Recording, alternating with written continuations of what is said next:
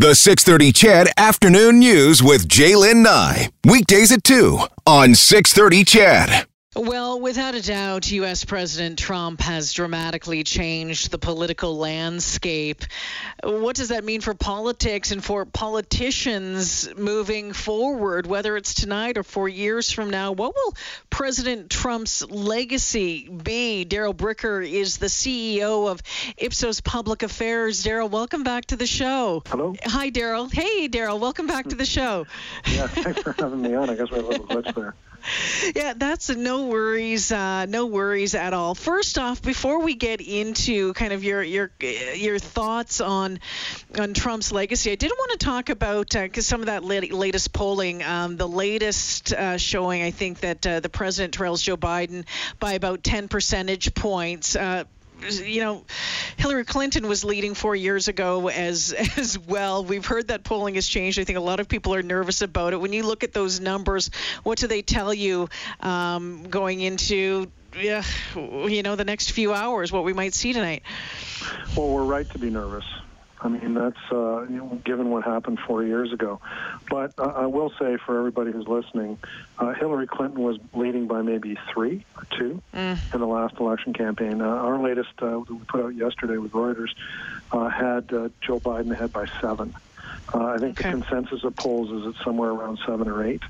At the tail end of the last campaign, we really did see a tightening of the race that Donald Trump started to improve. We're not really seeing a similar type of trend. And in the battleground states, it's definitely closer, so you can take that lead that Joe Biden has and cut it down by half. But still, in all of the hello? Hi, no, I'm still here. No, in all of the battleground states we've been tracking, we still have Joe Biden ahead.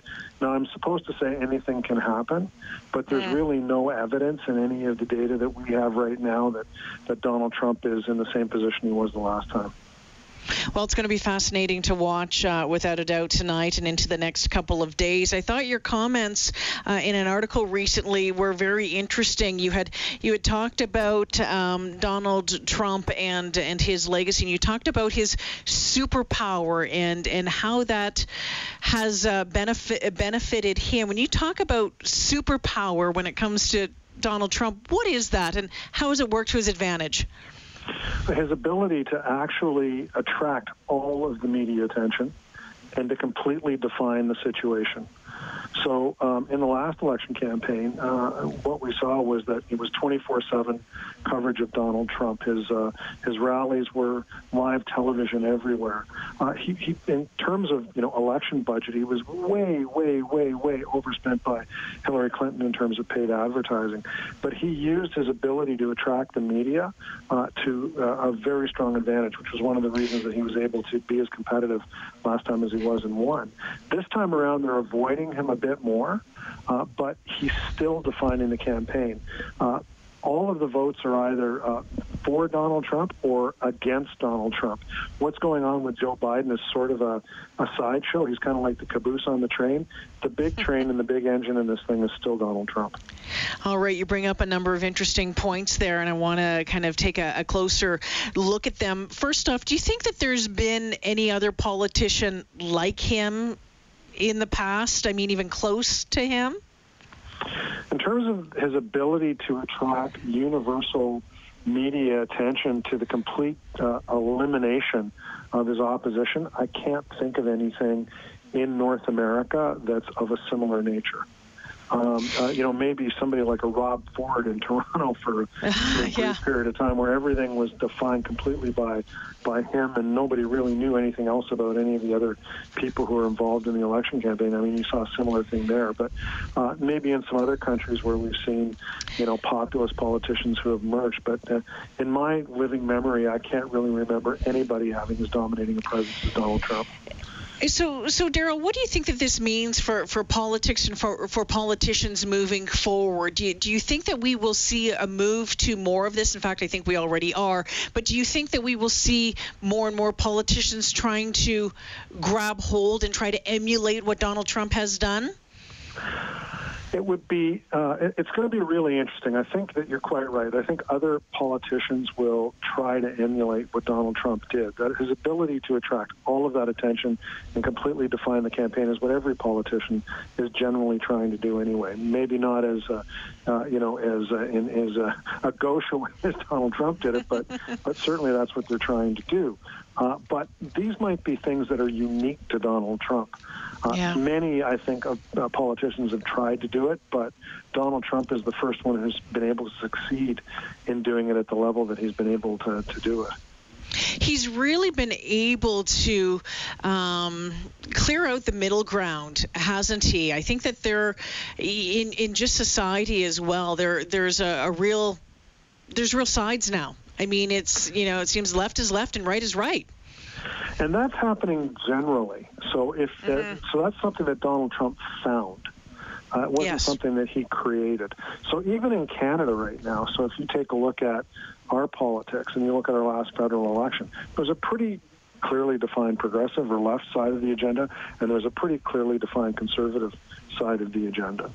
That middle ground, that old blue liberal or red Tory, they're basically an endangered species in Canada. I know that a lot of people still try to define themselves that way, but when you really look at how they vote, they tend to be on one side of the fence or they tend to be on the other side of the fence. That idea of the old liberal conservative switcher, they're not that big a group anymore in politics. It's the same in the United States. People who cross back and forth between parties, not as big as it used to be. There's been a lot of talk about undecided voters in this election, and I know a lot of people are like, "How can you be undecided? How can you be that way?" But they're and I think it's a fairly small group in the U.S. Maybe different in Canada when it comes to politics, although narrowing. But I think what happens then is ensuring that the vote gets out, the push to make sure that the people who support you get to the polls, and that is something that we've seen on both sides in the U.S. during the last few days. And we saw it in Ontario and in other elections as well. And really that's what elections have become about. It's about mobilizing your base. Now, interestingly, federally in Canada over the last two elections, we've moved up voter participation higher, so there's a bit more persuasion maybe going on. But in the United States, it's really been about motivating their base of voters, not trying to persuade people to cross from one party to the other. So the real question in this election is who is really motivated to show up. And what we've been seeing in our polling in the United States is that there is a bit more motivation among the Republicans. There just may not be enough of them this time. Darrell, you had touched on it a little bit earlier. You said that President Trump is really driving the vote this time around. It's either a vote for Trump or a vote against Trump. Can you expand on that just a little bit? Yeah, he's really the defining element of the entire campaign. People who are pro-Trump are pro-Trump down the line. You can look at any particular issue. Whatever Donald Trump says is the right thing to do, they're aligned with him. You ask them who would do the better job on this issue, Joe Biden or Donald Trump, there's absolutely no doubt in their mind that it would be Donald Trump. And then on the other side, the Democrats, it's the exact opposite. There's absolutely no doubt who would do a better job on every single issue that they're voting on, and it's not Donald Trump. It's Joe Biden. Now, their attachment to Joe Biden and his running mate is not as strong as their detachment from Donald Trump and his running mate, but Donald Trump is still the operative element in all of this. So when all is said and done, Darrell, let's say President Trump does not get another 4 years tonight. We've heard a lot about divisiveness. We've had a lot of talk about concern about violence, what may happen this evening and the days to come. How do you think that America is going to heal from this, and what's it going to take leadership-wise to do so? Well, America has shown a remarkable capacity over the years, over the centuries, to find a way to heal. I mean, a country that was created out of revolution, they found a way to, create a government and move from being just this little, few states in the eastern United States and southern United States to really becoming a world power over the space of 200 years. And they've been able to maintain that for that period of time. I mean, I'm old enough to remember what the elections were back in the late 1960s, early 1970s. They were just as nasty as everything that we're seeing right now with Donald Trump and Joe Biden. I mean, we tend to have an ahistorical view of things. We think that everything that's happening to us right now is the only time it's ever happened.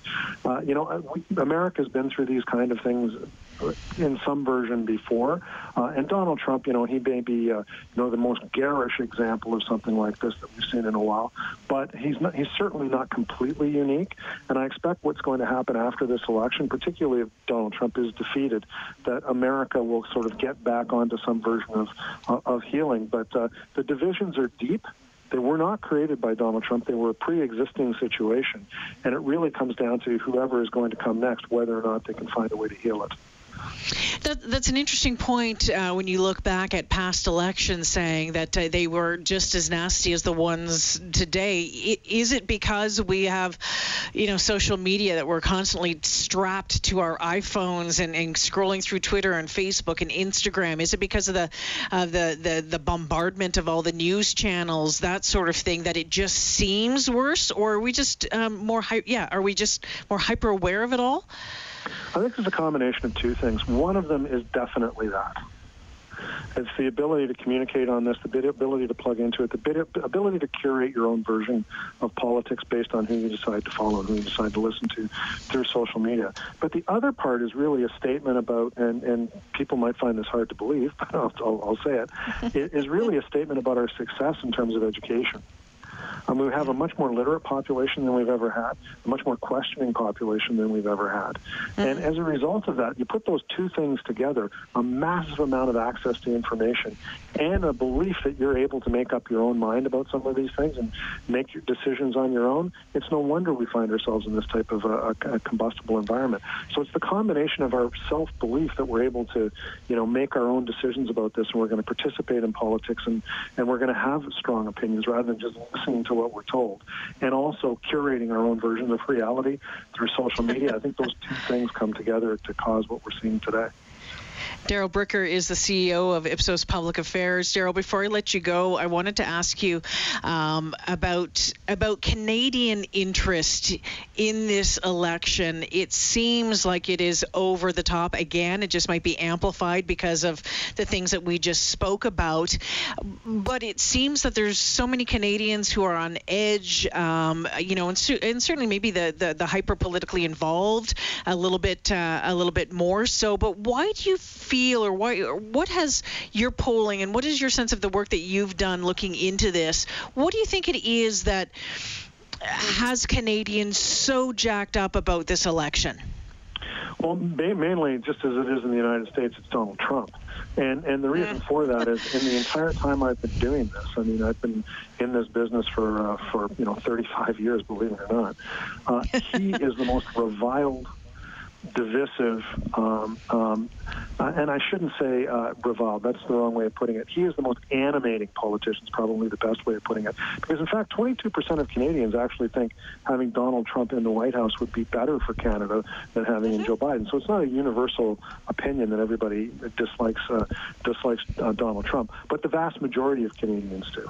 And what we see in our polling over the years is Democrats always do better than Republicans when you ask Canadians who they prefer in terms of presidential races. But I've never seen the numbers like we get for Donald Trump. There's a lot of people who really have their nose out of joint about the way he's been governing the United States, and as a result, they're really hoping for a change as a result of the election, either tonight or through the next few days. So I think that's the reason. Just like Americans are attracted to that flame, Canadians are attracted to the same flame. I think some of those numbers for Alberta were pretty interesting as well, maybe a little bit different than the national numbers when it came to 45%. Interesting stuff. There could be two reasons for that. One of them is Alberta is a bit more conservative generally. Of course. Everything that you want to ask, but I think that there's probably a lot of concern in Alberta about what Joe Biden has been saying about oil and gas. And what the Democrats have been saying about oil and gas, and that's the same sort of thing that you're seeing in places like Texas, where people are really concerned about the future of the oil and gas industry. So Joe Biden makes Alberta nervous. Yeah, without a doubt. What is the future of Keystone XL? Darrell, great to talk with you. Thanks for joining me this afternoon. I was going to say tonight. We're not at tonight yet. I'm trying to fast forward to about 9 o'clock this evening. Thanks for checking in. Deep breaths. Take it easy. Take it easy, you as well. Darrell Bricker, the CEO of IPSOS Public Affairs, joining us this afternoon. Yeah, it was...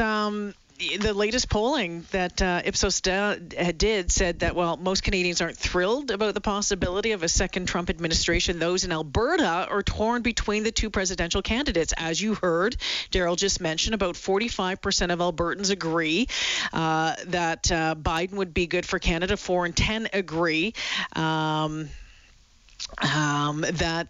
more Trump would be a good thing. Expectations for a Trump win are strongest in Alberta.